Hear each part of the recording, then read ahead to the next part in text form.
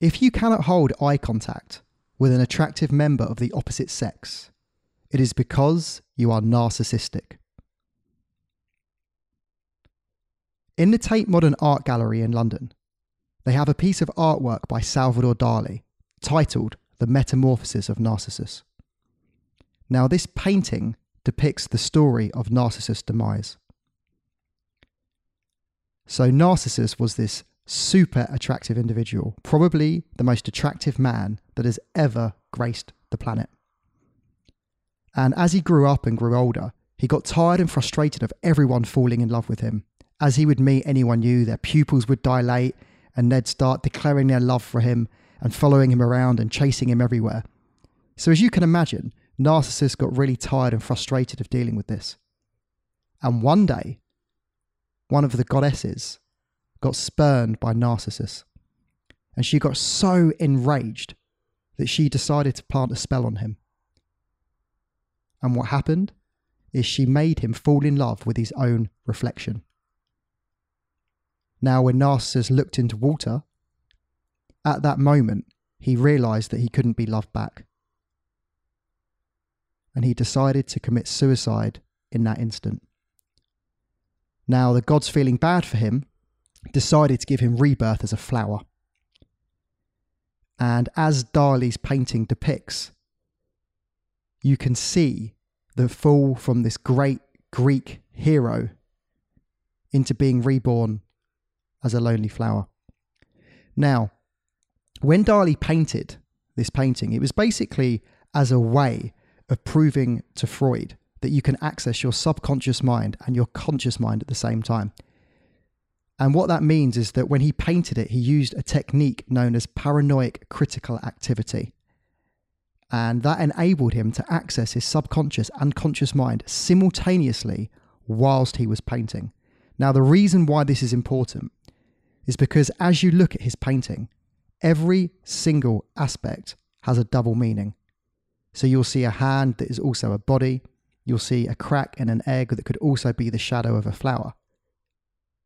And I love this piece of artwork. Actually, I used to take my clients on my dating courses there and educate them about artwork and culture. And I'd always take them and teach them and educate them about this story about Narcissus.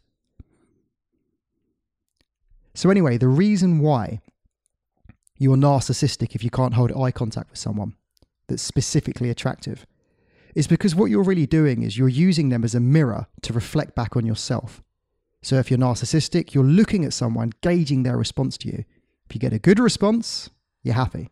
If you get a bad response, you're unhappy.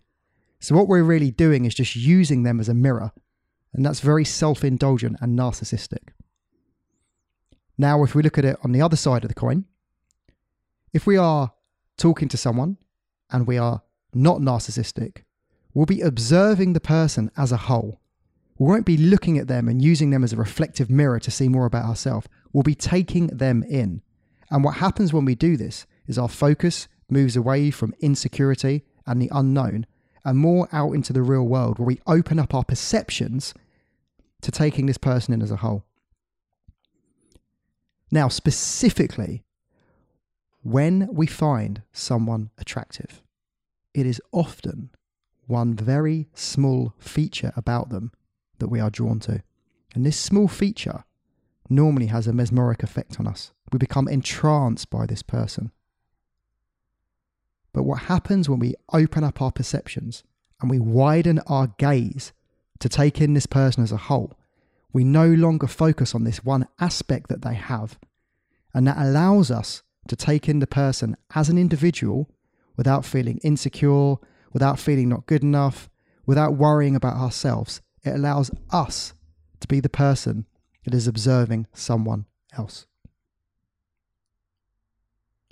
So as you listen to this, if you would like to get better eye contact with people you find attractive, the simple thing to do is just to open up your gaze and try and imagine the person as a whole.